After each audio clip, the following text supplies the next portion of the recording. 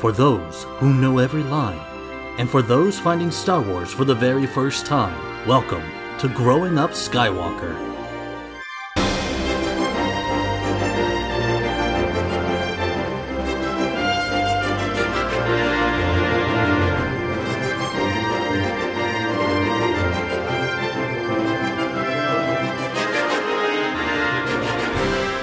Welcome back, King Katunko heads, to Growing Up Skywalker. I'm Sam. Hi, I'm Anna. We are back like the Bad Batch, which is what we are starting on. Thank you so much. Hope you had a wonderful holidays. And we are moved into our new recording space, and we're super excited for it. And our new house. All right, but yeah, I mean, that's kind of a big deal. Yeah, that's kind of like a secondary deal to the new recording space. But we are back. You could just call us the Back Batch.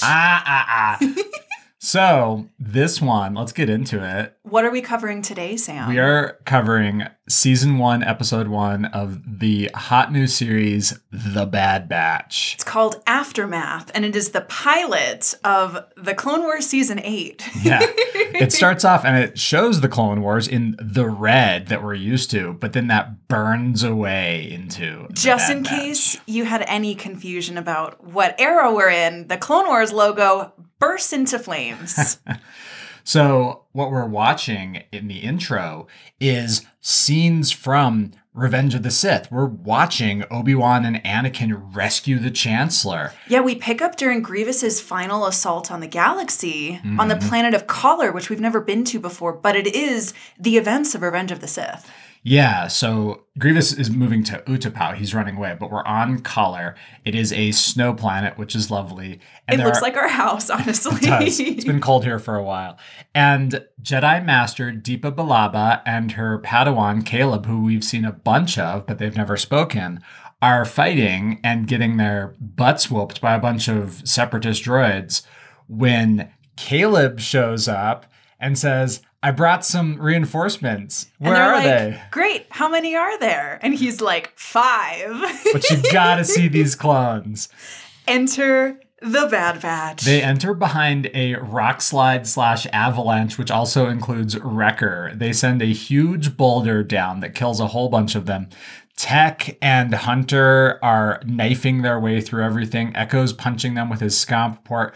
Wrecker is running towards the tanks, and as he does, Crosshair shoots out grappling hooks to tie all the tanks together, and then Wrecker, who doesn't know his own strength, proceeds to push the tanks off the cliff. It takes them about 2 minutes to just wreck everything.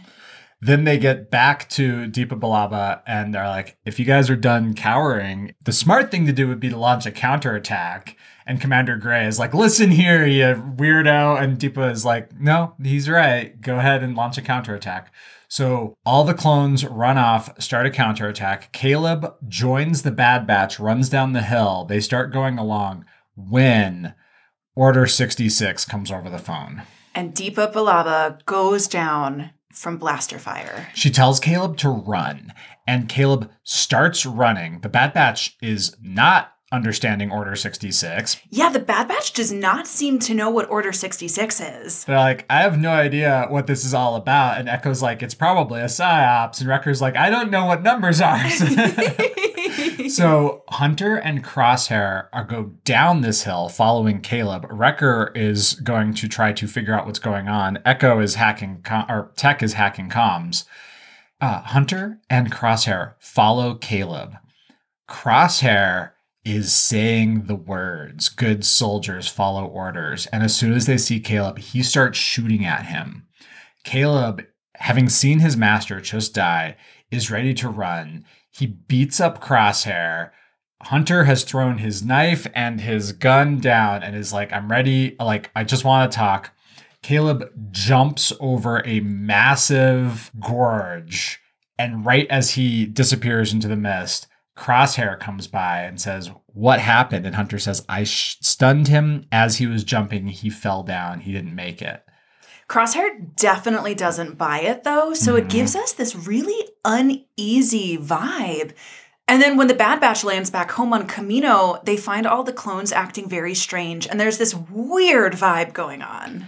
there's a huge assembly that they're all part of. And so they all square up and they see the speech. The attack by the Jedi has left me scarred and deformed. My resolve is stronger than ever. Palpatine's speech that the Republic will be reformed into the First Galactic Empire. Yeah. All the clones are cheering, and Tech is like, you sure you don't think the regs are programmed? Because they're starting to think that there is something going on with the regular clones that has caused them to all switch after Order 66. There is also the introduction of a new character, Omega. A little girl with a powerful Australian accent. Very powerful.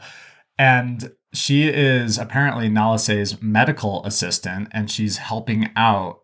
But she ends up meeting with the clones, or with Bad Batch. In the mess hall, where she throws down. So she starts a food fight. The food fight gets really out of hand. Well, she starts the food fight because the clones are being little jerk bags to the Bad Batch. And there's a great scene where she's standing on top of, because these are the prototypical, these are your cafeteria tables from your childhood.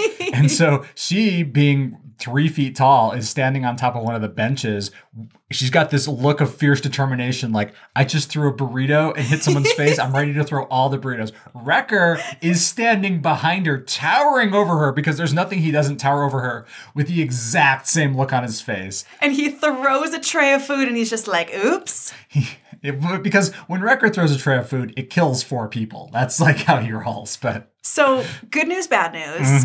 Good news is that this was completely delightful. Yes. I am still smiling as I think about it.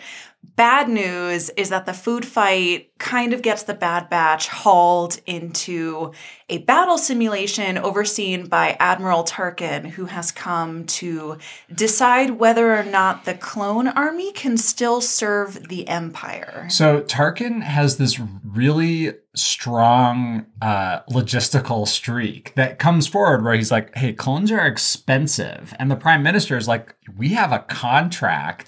Tarkin says, your contract was with the Republic. The Galactic Empire is here now. Oh, legalese. The other important bit is Tarkin was overseeing the food fight, and the last thing Echo sees before he gets brained on the face is with a tray. Apparently, his trays are dangerous. Is Tarkin. Recall, that's also one of the last things Echo saw before he got a full roboectomy and got replaced with mostly robot parts. In the Citadel arc, yeah. Back in season 3 of the Clone Wars. So, more good news. The Bad Batch smashes the test. Bad news, then Tarkin has the Kaminoans switch to live rounds. Yes. Very dangerous. But good news, we get special Bad Batch hand signals. Wrecker's like, I hate hand signals. And Tech's like, if you memorize them, you'd be fine. It's a great fight scene. It's fantastic. They super smash the second test.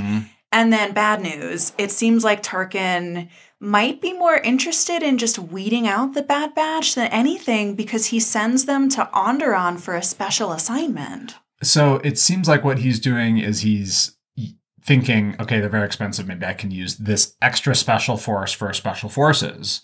But let's check their ideological integrity. Ooh. So they are sent to Onderon to weed out separatist forces. They're scoping ahead. They're ready to cromp some droids.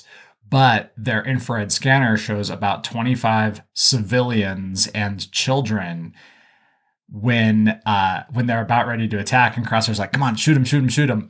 They realize they've been surrounded by the Onderon partisans led by none other than Saw Gerrera. It's Saw Gerrera and the crew, and they're going to free the galaxy from Palps.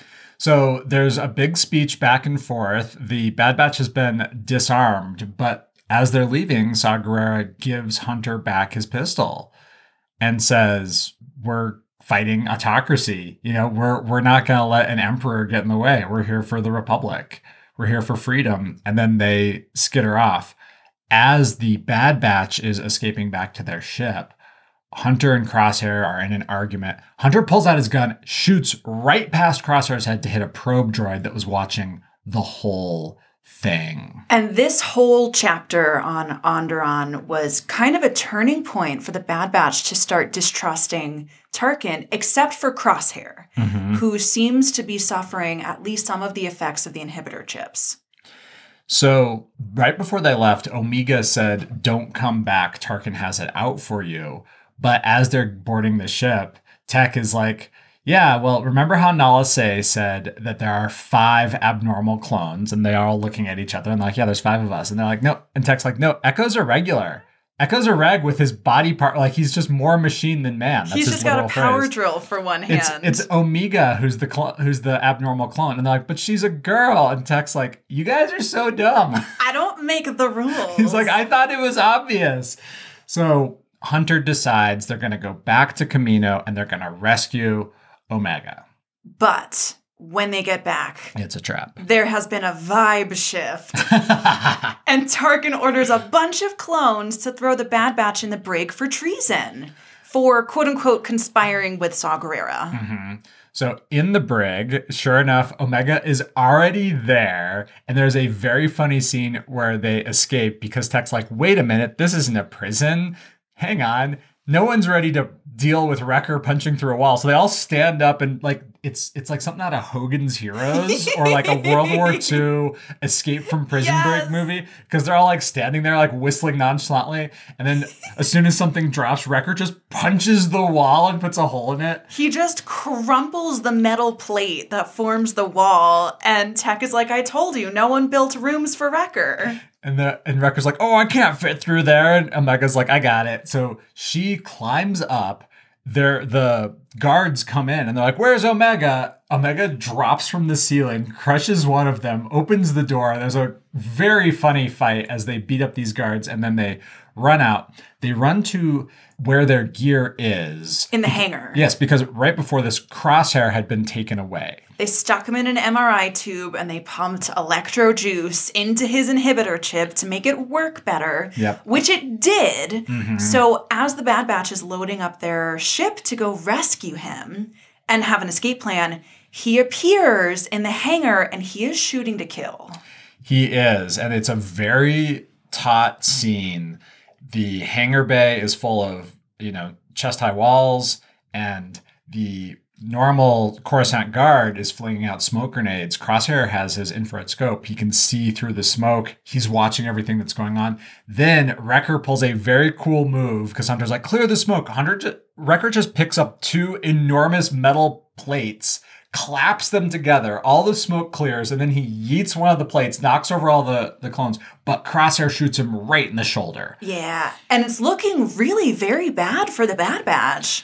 Until Omega shoots the gun out of Crosshair's hand so they can haul butt into the ship. So they haul butt into the ship and they run away, and they're trying to figure out where to go. Omega says, "Don't you have friends to visit?" And they're like, "Look, we don't have, like, as you would call them, friends." Listen, all the clones were mean to us our whole lives. Like, No one wanted to sit in the cafeteria and eat lunch with us, Omega, okay? You don't have to rub it in. Echo's like, "I was cool, but now I can't tan, and I am missing my right hand." And Wrecker's like, "I don't care." And Tech is like, "I'm smart enough to know not to bring it up." And Hunter's like, I got a cool face tattoo to try to fit in, but I'm skinny. But Hunter has an idea. They take off with Crosshair probably in pursuit to start their adventure. Roll for initiative. And they go to planet J19, which we don't know where it is. And that's the pilot episode of The Bad Batch. It was like 90 minutes. It was really long. I had to watch it in two sittings. It was truly delightful to start this show off with some A+ battle droid humor. Forgot how much I missed that. As Wrecker's pushing the tanks, one of them's like, "Hey, you can't do that." And he's just like, "Whatever." And then as they're getting knocked out one by one of them is like, "Oh, I guess I'm in charge now." And then bam. Fantastic. I think I want to start off with some story stuff. I want to talk big picture first. Big picture. What did you think about the shape of this episode? The way that this episode is structured? So, To go big picture in the Star Wars universe, we also have to go big picture in the Prime universe where we live. So back in the oddies, after Revenge of the Sith came out, there was a very popular video game series, Republic Commando, which is very fun, and it draws a lot of inspiration forward into Bad Batch, as well as Gregor from the D-Squad arc. Oh my god, I love Gregor. Remember how sick his armor was? Gregor's the best. Yeah, he's got that really big, heavy chest plate. And he's also got a very cool gun that is just comically large that apparently never runs out of blaster ammo. That's the same gun Wrecker has. Because, and so that is from that game. They do look like brothers in arms. So the story from Republic Commando and a lot of the stories from the Legends era deal with what happened to the clones after Order 66 and why are the clones in the future, do they become stormtroopers? Do they all join the Empire? Are they just cool with that? What happened? One of the major things of that game is a broadly similar arc to what we are seeing here with going back to Kamino and seeing what's going on there. And that is so many times in the Clone Wars era and in the Disney era, they've gone back to Legends and pulled things forward. And that is what the Clone Wars and the Bad Batch are all about. Mm-hmm. I was just thinking about like the shape and structure of this episode because it felt honestly kind of clunky, but I can see that if this storyline was lifted from a different piece of Star Wars canon or Legends, maybe it was borrowing a different template that I just wasn't aware of.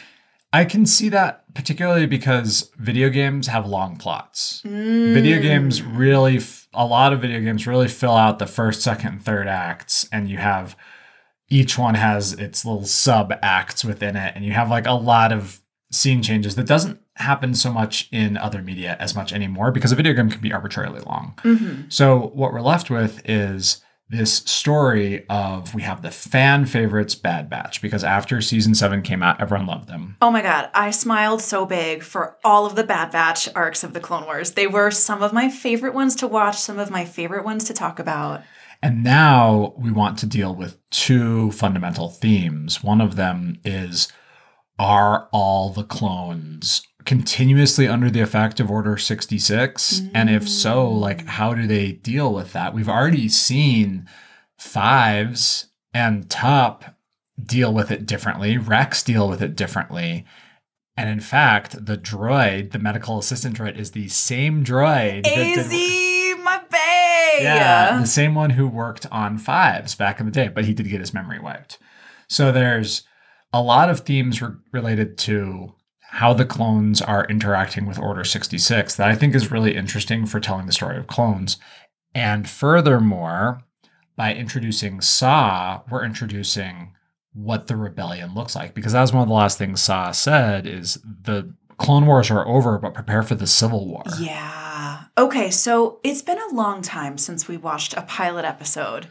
In fact, it's been 2 years. Unless you count Tales of the Jedi, which like kind of... I don't think I count. No. I don't think that counts. What do you think we gleaned from this first episode of a new series? So we learned that the Bad Batch has a very cool ship. They have now 5 members. They have Echo, Omega, Hunter, Tech, and Wrecker in their cool ship. Yeah, we lost Crosshair. And they have a nemesis. Not only do they have a nemesis, they have Tarkin, who's trying to get after them, who has superpowered a former member of their crew to come after them as a nemesis. It's a very classic trope. Yeah, it's also very personal. Yes. Because who knows them better than one of their own? Yeah. Crosshair probably knows the hand signals. Oh. Looking at you, Wrecker. Crosshair memorized the hand signals and probably came up with some new ones. Probably. My first impression is actually that it was so beautiful to be back on familiar ground.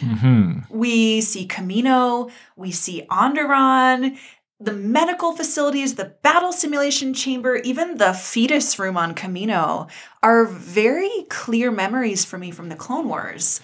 We got that whole animation of the Palpatine speech. Mm-hmm. We even got the Good Soldiers Follow Orders theme, which was a huge part of the later seasons of the Clone Wars. Yeah, it makes me super grateful because the last time, so when this came out, I watched it, but I'm like, oh, I need to remember exactly what was happening. So I'm going to watch season 7 of the Clone Wars, and then I'm going to watch Revenge of the Sith, and then I'm going to watch episode 1 of Bad Batch. And that was 3 Order 66s within 4 hours, and that was too much. It was too much. It was awful seeing it from yet another perspective because we saw it in Tales of the Jedi. Yeah. We saw it in Revenge of the Sith. We saw it in the Clone Wars. Mm-hmm. But I don't think we've ever seen a master and a Padawan face it together and be split by it.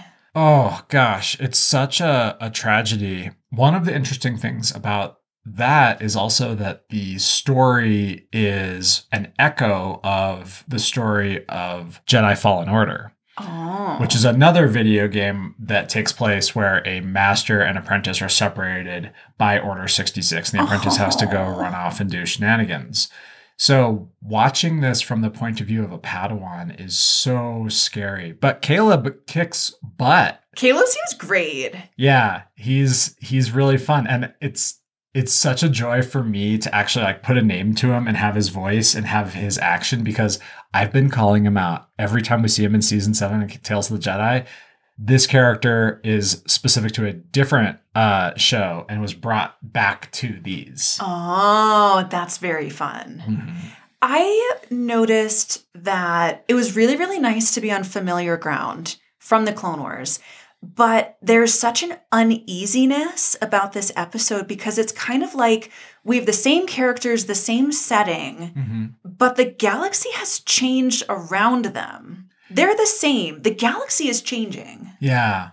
That's shown no more clearly than in the final fight in the docking bay, because Crosshair comes out and he is not wearing his Bad Batch armor. Oh. He is wearing different armor that is like a deep, dark midnight blue. Oh. And so he's not part of the Bad Batch so much anymore. And it's the same armor that he has, because all the Bad Batch have their very specific armor, but it's just got a fresh paint job. Yeah, it's got the different color, because the Bad Batch has their red on black skull and crossbones. Yeah. And that is not what is going on. Watching Crosshair turn bad is a little bit like, if it had been a different one, it would have been a different story. Really? Because it was very tough for me. I really liked Crosshair in the Clone Wars. Really? I felt a really deep connection to him. Say more. I always liked that he was the one who was kind of up in the rafters. He always had to be apart from the rest of the crew because he's the sharpshooter. Yeah. He always had to be in bird's eye view instead of down on the ground. So he always seemed a little bit set apart. And he had that really kind of abrasive personality. Yeah. And I guess I like a lone wolf. I really identified with Crosshair. So it was very difficult because I knew Hunter is the leader. He's not going to change sides. Yeah. Wrecker doesn't seem to have a lot of political nuance to him. He's not going to change sides. I would be devastated if it was Tech, because I love Tech. But Crosshair was one of the more emotional choices for me. Tech would have been, I think, a scarier opponent. Yeah. Because he's so much smarter than all of them. He's like canonically the smartest person we've seen so far in the Star Wars universe. Yeah, but Crosshair, you never know when he's got his sights set on you. That's true. He could be anywhere. And he's kind of a combat monster, as we saw in the final episode of the Bad Batch arc in the Clone Wars, when he sets up all those mirrors and proceeds to shoot like 70 droids with one shot. Oh my God, I forgot about that. That was incredible. So Crosshair is a good choice, but also due to the way he has always been an antagonist within the Bad Batch, it kind of seems a little tropey to me. But he's a good antagonist because all the reasons we enumerated, which is he's a well-rounded member of the Bad Batch in comparison. On a purely emotional level, it hit really hard and pure for me. I thought it was awesome. And then on the flip side, there's the Fifth Ranger, Echo, who... Oh, yeah, we keep forgetting to talk about Echo. And it actually, that cheeses me about the first half of the Bad Batch season 1 is you never have anything that Echo is doing. Like, so I wrote down in my notes, does Echo have a purpose? Does he have a superpower? Because, this is a criticism, and I don't like to bring up criticisms in this show, but it just got in my face again. In the scene where they are they're in the combat simulator, what happens is first there's a bunch of like normal droids and Wrecker's like, oh, this is taking too long. And he grabs like 2 of them and starts using them to beat up other ones. Like, come on, give me more. And then they bring up terrifying death robots. Oh, and the training blasters don't work on them. So their first plan is Wrecker, they set up like a blue 43 hut hike. They zoom every which way. Wrecker tackles one. Arm wrestles one. And then Echo just holds it down while Tech hacks it. Echo has a robo port for a right hand. In the promo content for the Bad Batch season 1, they called Echo the hacker. So I was like, why is Echo not the one hacking the super death droid? He should be like, shoves his fist into its chest and like, Raiders of the Lost Ark gets heart out, and now it's his robot. He's more machine than man. This should be child's play for him. Yeah. So that was a missed opportunity. It was, and then we keep having Echo not be a huge part of things. He's kind of like an assistant to everyone. Here's what I think is actually, I'm going to flip this on its head. Here's what I think is nice about that. I think Echo also feels very lost and purposeless. Yes. And so maybe, and I'm not, going to say, I'm not trying to cover up a possible blemish in the Bad Batch, but maybe this is an interesting way to look at how Echo might not have discovered his purpose yet either. Yeah, that's true. And imagine how he's feeling, because they're sitting around and the way they tell the story of this, of how the clones are dealing with Order 66, I think is really good. Tech figures it all out instantaneously. In fact, as they're sitting there talking to Caleb, surveying the wreckage of what Wrecker caused, Tech is like, I figure that this war is going to be done in about 15 minutes. And everyone's like, what? He's like, yeah, Kenobi has engaged Grievous on Utapau. The war will be over in 15 minutes. And no one believes him. He is, in fact, correct. But later on, when they're in their barracks alone, Tech says, yes, but we don't receive Order 66 because we have abnormalities.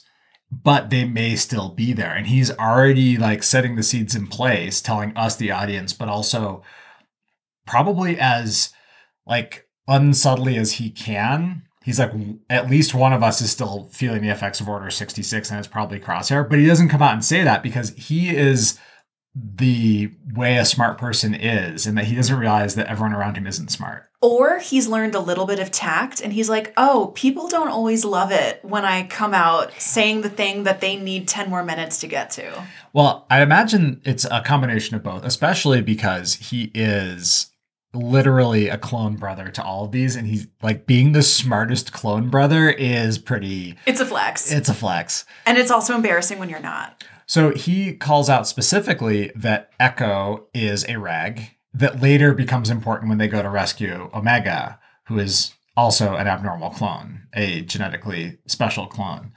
So that subtlety and hitting these notes separately and then having them all matter is really good. Mm-hmm.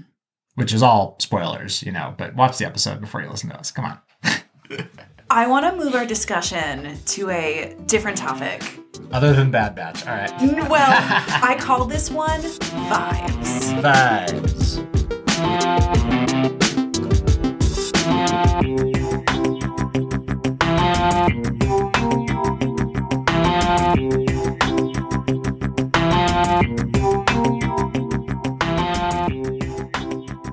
So I had so many notes that just said like, and then there was a vibe shift and then there was a weird vibe that I kind of just wanted to talk about some of the vibes that I got from this episode. Tell us about your vibes.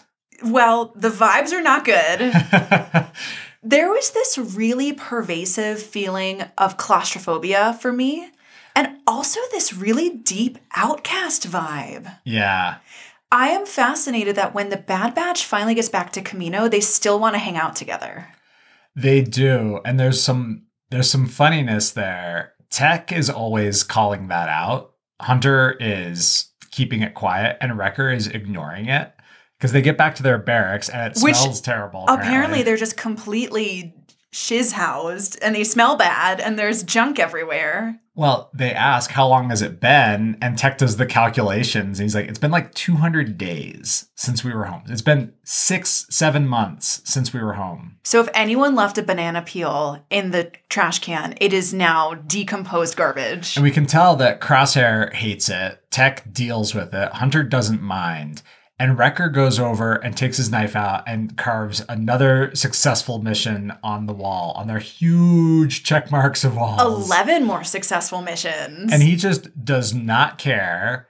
And I think that that's really funny, but that claustrophobia is very much in that room and in other rooms. Because everywhere they are, either they're in a ship or they're in the barracks, they're always in these really small, enclosed spaces together, getting in each other's biz. And when they do have space, they have no problems because they have Crosshair. So in the intro scene, when they're fighting across a forest, they don't have any problems because Crosshair is hundreds of meters away, just like solving problems as they're running around in a smoke field. But later on in their fights, in the barracks, in the cafeteria, well, in the cafeteria, they kind of won because the cafeteria is big. But once you put them in the training room and then later on in the hangar bay, it is very small and they're in real trouble. But it's actually, I think it is cool to see that they choose to always be up in each other's biz and they choose to go everywhere together. Yeah. There's that moment in the brig when they're leading Crosshair away to go amp up his inhibitor chip and Hunter's like, no, we stay together. Yeah. Yeah. And there was never any question of that. And that is also the vibe that they give to Omega. Because she keeps being like, hello, I wish to join you for lunch. Hello, I'm your friend now. No one has ever wanted to be our friend before. What? Friends? Also, you're like, what are these? You're so small. So I was thinking maybe it's because they are shunned by everyone all the time that they stick together so that they have someone on their side, you know? Yeah. Like to the regular clones who come and harangue them in the mess, little jerks, call them the defect squad and the sad batch. Yeah. Like, I would also throw hands. But I was just thinking, you know, no wonder they always stay out on their missions for a whole year at a time. It looks like Kamino really sucks for them. Yeah. Yeah. Kamino kind of sucks in general. Like, it's very austere. I feel like Heavy was always excited to be back on Kamino. Yeah, that is an interesting change. Looking back on which arc was it? That was the Invasion of Kamino arc when Asajj was trying to steal all their DNA. It was the 7th Clone Wars arc we did, so it was way early days. Back. And they are really excited to come back and defend what they think of as their homeworld, but it seems like it's not the homeworld for the Bad Batch. I was just curious, do you think Clone 99 was nice to them when he was alive? I'd imagine so, because they named themselves after him. Yeah. That moment in the very beginning of this episode when Caleb was like, don't worry, I brought 5 clones. And then someone's like, I don't believe it. It's Clone Force 99. And then their theme song kicks in. It's very percussive. Very Iron Man. Yeah. Yeah, it's very good. Anyway, I was just like, oh, do you think 99 was the only one who was ever nice to them? Because I love him. Yeah. I can't believe I never thought to ask this. Was 99 also a deliberately enhanced clone? I don't think so. You think he was just an actual... Yeah, I think he was a teething problem. He was a discard from the start. Because he didn't have... We talked about this at length when we were talking about 99. It's funny to bring him up, like, literally years after he died. But 99 is a vibe for me. Yeah. So. Yeah. I don't think so.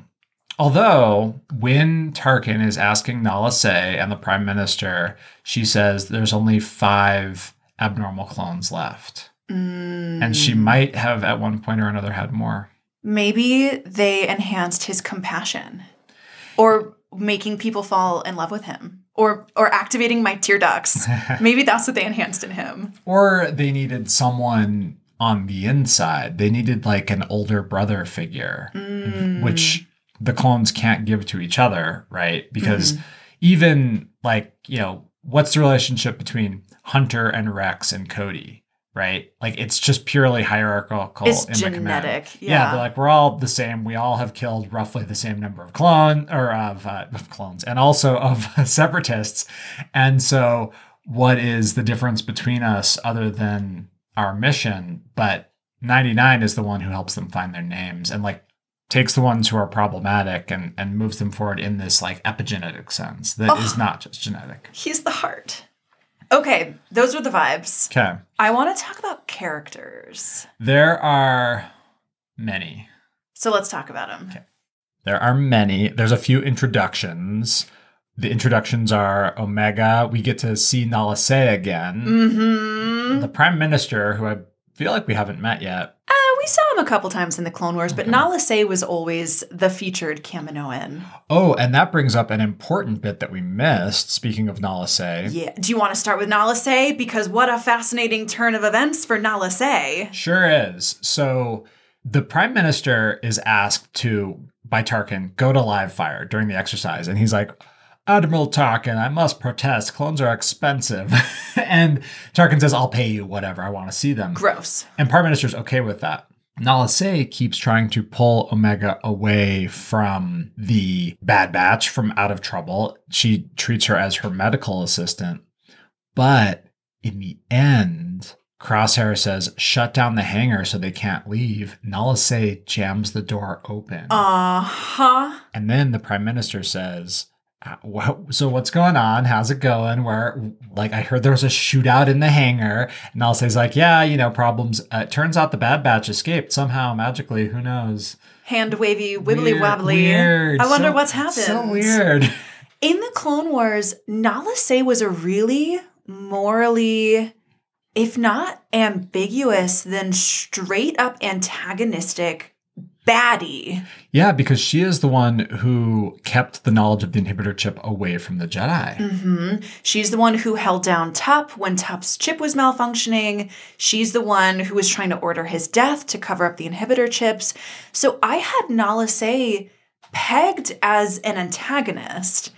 And her role got so much more interesting and complicated when she overrode the commands and let the Bad Batch escape. Mm-hmm. Because I think maybe she's really attached to this scientific breakthrough that is genetically enhanced clones. I'm sure she is. On top of that, from sort of a character study point of view, this came out after The Mandalorian, which is one of the big shifts in people's understanding of Star Wars, because we've gone from everything being about Force users, about Jedi, into what's the Star Wars universe like? And now we have that, and now there's room for nuance. Because it's not just light and dark side anymore. Mm-hmm. And it's not just Force users and non-Force users. Yeah. Or just, it's not just Force users. It's not just good and evil anymore. It's how do you make your way in a galaxy that is hostile? Ooh. Yeah, I really appreciated, and, there's an argument to be made, maybe Nala Se is just a capitalist and wanted to ensure the continuation of property. Yeah. But maybe she really wanted her experimental clones to live on. Well, she did lie to the Prime Minister. If she didn't lie to him, she omitted some very pertinent truths, which, is kind of the same. She was economical with the truth. She was economical with the truth. Yeah, Nala Se was great. I also want to talk about Omega. Omega. That was very good. I cannot do an Australian accent to save my life. But yeah, I'm not really one for kiddos, but Omega seems like a very beautiful character.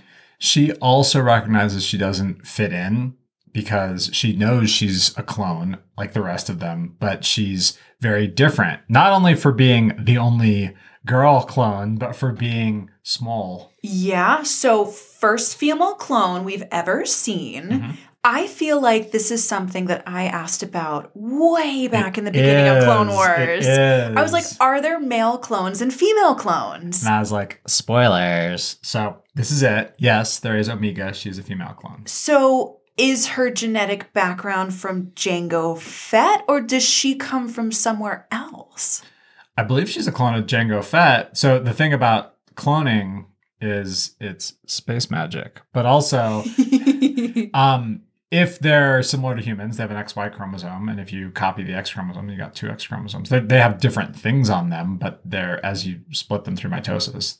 Fascinating. Yeah, you can't make a Y from an X though, unless you just trim off the useful bits. Yeah, things get weird with Y chromosomes. Also, like having two X chromosomes doesn't guarantee that your external or internal gender are female. Yeah, whatever. there is a spectacular array of things that can happen in the human body when you mess around with chromosomes. And obviously the Kaminoans are, and also space magic. Also space magic. So very, very interesting. Very, very delighted to see a little bit of female representation. I also just liked that she feels very self-possessed in a way that feels really unusual for a 10-year-old. Yeah, I wonder what that's all about. Maybe it's being related to everyone she knows and being like a clone but separate from them, and knows what physicality and skills are part of her birthright. Ooh. Because at the end, she shoots Crosshair's cool sniper rifle out of his hands. And so badass. Later on, they're like, where'd you learn to shoot? And she's like, I've never held a blaster before. I have no idea. But yeah, genetic birthright is kind of an interesting thing to think about. She's like, I grew up seeing everybody around me was good at this. And so I just thought, maybe I'm good at this too. Yeah, yeah. Interesting. I like how curious she is.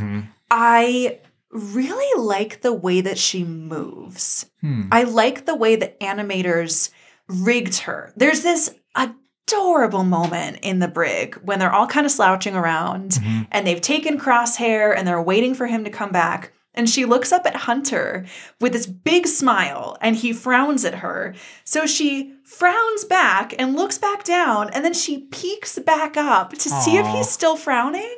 I was like, oh my God, be still my heart. Yeah, it's funny that she's thrown her lot in with the Bad Batch because they don't fit in and she doesn't feel like she fits in, but they are so traumatized by being bullied. Because importantly, if Omega's 10 years old, she's actually like, if she's aging normally, she's the oldest of them. No. Because the Clone Wars only went on for 3 years. Oh my God. So, like, she might be older than all of them. Well, but they spend 7 years growing to maturity. Yeah, they do. So, if the Clone Wars was 3 years, they're all the same age. Which is very funny. Which is delightful. Another interesting note, and this is a Sam theory, an S theory, so take that as you will. Not canon.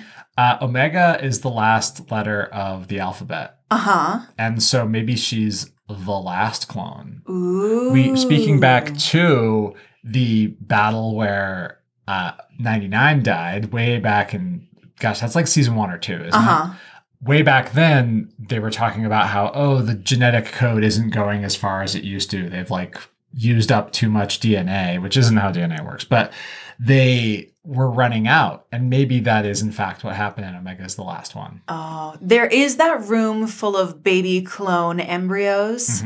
So that is a very disturbing thought, but we will table that for later. I was just interested in that little interaction that Omega has with Crosshair in the brig, because she looks up at him and she says, I know what you're going to do. Oh, yeah. And I know you can't help it, but I wish you wouldn't.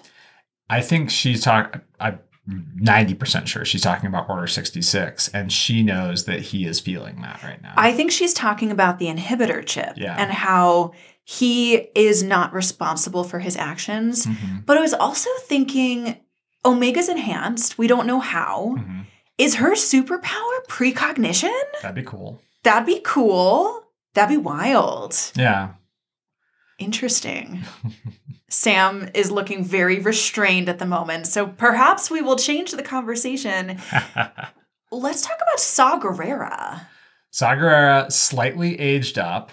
I love Saw Gerrera as a character because we watch him in kind of a very weird order. He's first introduced in Rebels, and then Oh, you mean in real time chronology? yeah, and then we see him in Rogue One, and then we see him in Clone Wars, and now we see him in Bad Batch. Oh, And fascinating. Each time he's like years apart, and so this is the stage 2 Saw Gerrera, where he's a little bit more scarred, a little bit angrier. His hair's grown out a little bit from when Stila Gerrera died. Yeah, that was the one icky thing that I didn't like at all in Mhm. this episode. And I don't want to make a whole big deal out of it, but Saw Gerrera's hair changed so dramatically from the Clone Wars, and I don't think it was in a good way. Okay. Well, because in the Clone Wars, he has this short, coily, kind of cornrowed hair.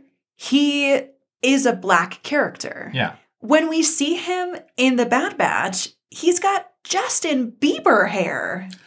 Or it's like a shorn fro kind of thing. That's what I was seeing it as. Maybe it's really smooth and anglicized looking to me. I don't want to say it's whitewashing, but it kind of felt like whitewashing. It's interesting that you bring up that word because that is one of the main criticisms of the Bad Batch. Is it? Yes, that once we have these main characters, they have had their skin tones lightened from Tamara Morrison's. Oh my God, I didn't even realize that. Yeah. And that is something which, in fact, is addressed for season 2, which came out like 2 days ago. But yeah, they changed it a little bit. And it's something that was brought up because, like, Echo, for example, is ghostly pale. Pallid, paler than me, Yeah, which is pale. He's a ghost, but Wrecker and Hunter and Crosshair and Tech should all have normal clone skin tone, but they're all a couple shades whiter. And it's not Interesting. because of like all the clones wear their armor the same amount of time. They wear them to lunch, which is crazy. So it's not that they're getting tan out there. That was a criticism that came up when the Bad Batch first launched. And I noticed it in season 7 Bad Batch that they were just paler than normal clones. Interesting. Okay, so we'll keep an eye on it. It was the one icky thing where I thought, ooh, I don't like that at all. So we'll keep an eye on it. I make no judgments about hairstyles in the Star Wars universe. Okay, that's fair. I do. So when we see, going back to Saw Gerrera, Yeah, all right. can we surmise that his rebellion on Onderon did not work out? So it seems like he is ready to bounce from Onderon. Okay, because when we saw Onderon in season 5, Ahsoka was with Lux Bonteri and Saw Gerrera and Stila Gerrera, who was the actual great leader of that rebellion. And they successfully took over the corrupt monarchy and were in place to be ruling Onderon. But now Saw is back out in the jungle. And I wonder if that's because either now that the war is over, the Republic has turned into the Empire, and just one day they rolled out that it's meet the new boss, same as the old boss. And Saw is like, hey, I've gotten a taste for guerrilla warfare, and I'm going to keep fighting until we have radical anarchy across the galaxy, or if something else happened. Interesting. Yeah. Okay, so we don't know. Details to come. Details to come. Question marks all around. I really loved that very beautiful moment when he's talking about, you know, that might have been the end of the Clone Wars, but it's the start of the Civil War. And he basically says, if we let Palpatine take over the galaxy, everything we sacrificed, everyone we lost, that sacrifice will have been for nothing. And I was like, he's talking about his sister Stila. He is, yeah. The greatest loss of the Clone Wars, if you ask me, because she was an A+ general. She really was. She balanced things super well. And it's interesting. I recently read R.F. Kuang's The Poppy War trilogy, which I really, really enjoyed. It is dark, but it was good. And it's a retelling of 19th and 20th century Chinese history with like the names and serial numbers and history filed off. And it's a little bit fantasy and magic-y. But revolutions almost always seem to have the best people in them die, and then they're just replaced by survivors. Mm-hmm. And that is what happened on Onderon, because Saw is not the best leader that Onderon has had, but he is the one who is alive. Yeah, so that, I mean, I don't want to be callous, but that is a quality in and of itself, is that you survived. It is.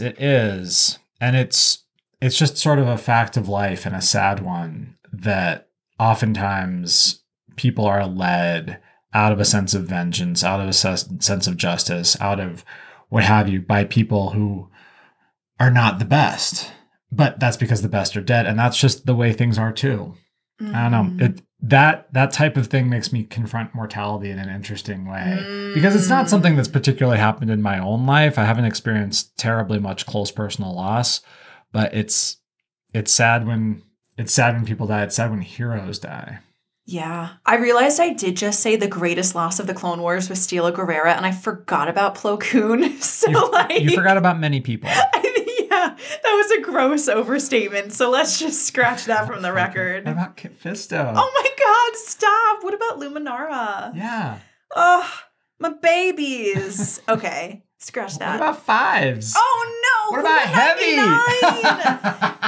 There were many great losses in the Clone Wars. We are starting anew, because this is, for us, we're calling this phase 2 of growing up Skywalker, because now everything we're going to touch is after Order 66, after the formation of the Galactic Empire, and it is different. We have experienced, in your words, a vibe shift, and everything is going to change, and we are looking at a completely different type of media now. We're in the Civil War era, as Saw Gerrera ushered us in. Wild. Yeah. That's cool. Mm-hmm. Do we want to talk about our standout faves from this new era? Our Bad Watch. Our Bad Watch? It's time for Bad Watch! Bad Watch. It's time for Bad Watch!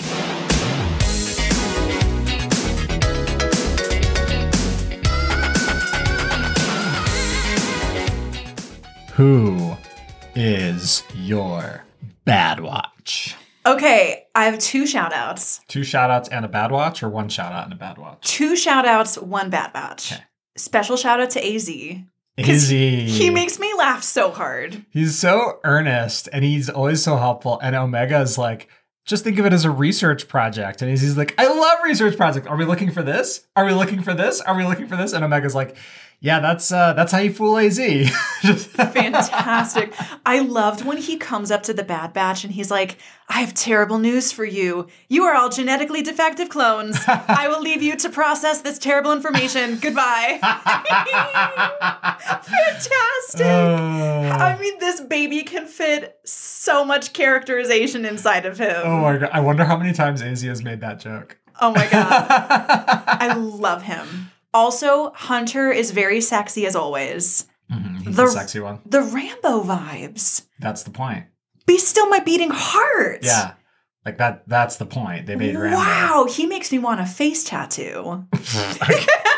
Just like one half of a human skull on the left side of your face. Yes. Amazing. Okay, but I actually think for this one, it's going to be Tech for me. Okay. Tech is just giving me joy this episode. This is the first time that we get to see Tech do his, I thought you were all as smart enough to follow along, and I love it. Which is like so nice. It's nice because I'm someone who does that sometimes. I have to like, are you following me? And people are like, no. I'm like, yeah, if you're any of the Bad Batch, you're Tech. Oh yeah, because I'm weedy and I wear glasses, and instead of shooting people, I throw grenades at them. That's how I roll. You throw verbal grenades, yes, yeah, indeed. Yeah. I really liked that moment when Tech is talking to Saw, and he says something to the effect of, but the Jedi made an attempt on Emperor Palpatine's life. He was just defending himself. And Saw says, gee, I figured you for the smart one. Yeah. And you know what Tech does? He just blinks and he shuts up. And I think that's the type of thing where Tech is internally having a mind-expanding moment here because Tech is continuously online. He's always got his little iPad in front of him. He is a chronically online boy. And so, but he's also always hacking everyone's communications. He always knows what's going on. And so he's reading all the news all the time and all these reports. And then when Saw is like, hey, you were sent here to kill separatists. I'm moving civilians. You were told that the Jedi made an attempt on Palpatine's life. 2 + 2 does not equal 5, my friend. Yeah. And Tech is like, I need a moment to like refigure out what's going on. See, and I love that response. I think it's very humble. I think when someone corrects you and you just go, oh, okay, I'm going to need to go do some digging and find out more. Yeah. I think that's a great path forward.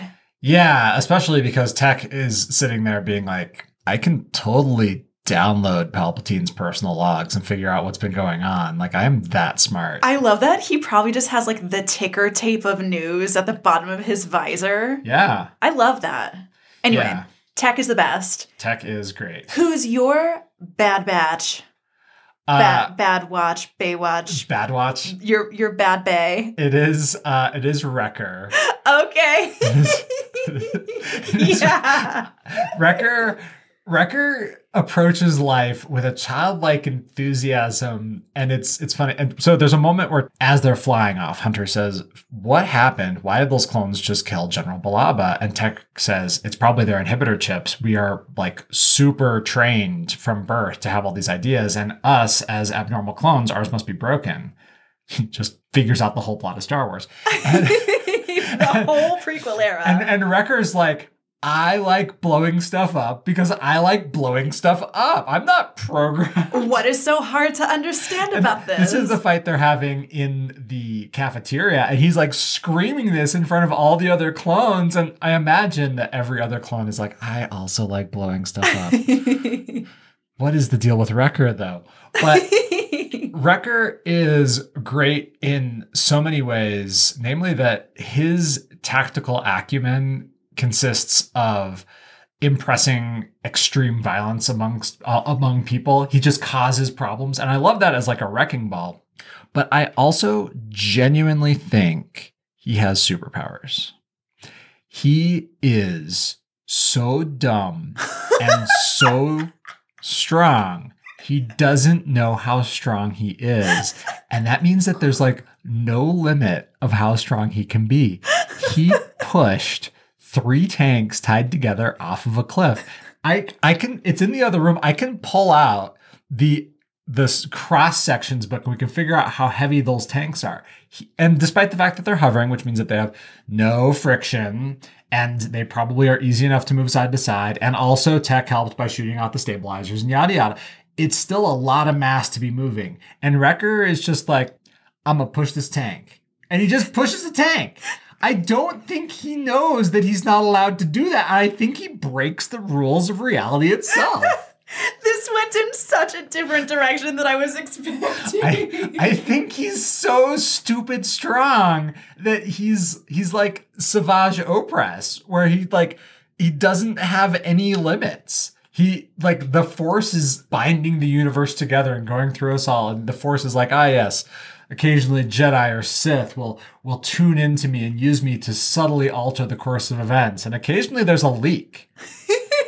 And someone like Savage Opress or Wrecker will show up and just like siphon up Force energy and get jacked and juiced and just rip things apart. Stupid, check. Strong, check. Stupid, strong, check. Well, that's like, if you are in tune with the Force, the only thing that's stopping you is your own understanding of what is possible. Ooh. And Wrecker doesn't know what's impossible. And also, as a side shout out, Tech knows that Wrecker doesn't know what's impossible. And that's why he's always asking Wrecker to do. It's like, Wrecker, punch this wall. And Wrecker's like, how hard should I punch? Like, a little bit harder. Wrecker just bonk.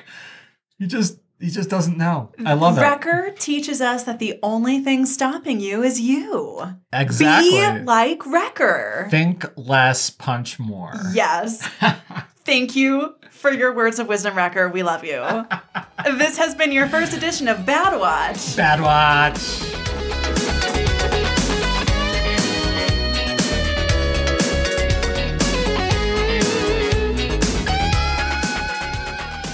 Sam, what are we watching next week? So we are, surprise, continuing The Bad Batch, Yay! Season 1, episodes 2 and 3, Cut and Run and Replacements. Mm-hmm. And so they're much shorter. We are not watching 3 hours of Bad Batch. We're watching like an hour of Bad Batch. So. It would be fun, but my eyes would be so tired. Yeah. So join us on that, and we'll see you next week. If you want more Skywalker, you can track us down on social media, whichever social medias exist this week. Instagram, Facebook, sometimes Twitter. Sometimes. And you can follow us on Patreon. Yes, special shout out to our newest patron, David. Thank you so much for joining us in Patreon land. If you would like more Skywalker, you can follow us, join one of our tiers. New this year, no matter what you can give, starting at the lowest level of $3 a month, you can get access to all of our content. Every week we release fresh talkings and watchings and ruminatings and musings, and it is great. And we cuss. And we cuss, which is very fun, which I love personally. I have to be really careful to keep my vocabulary either podcast safe or Spice Run safe or work safe. I know. We do a lot of code switching in this world. Yeah. Petition to free the vocabulary. I would like to show up the same way in all aspects of my life. It would be great. Yeah. Get one F-bomb outside the podcast per day. That would be so great.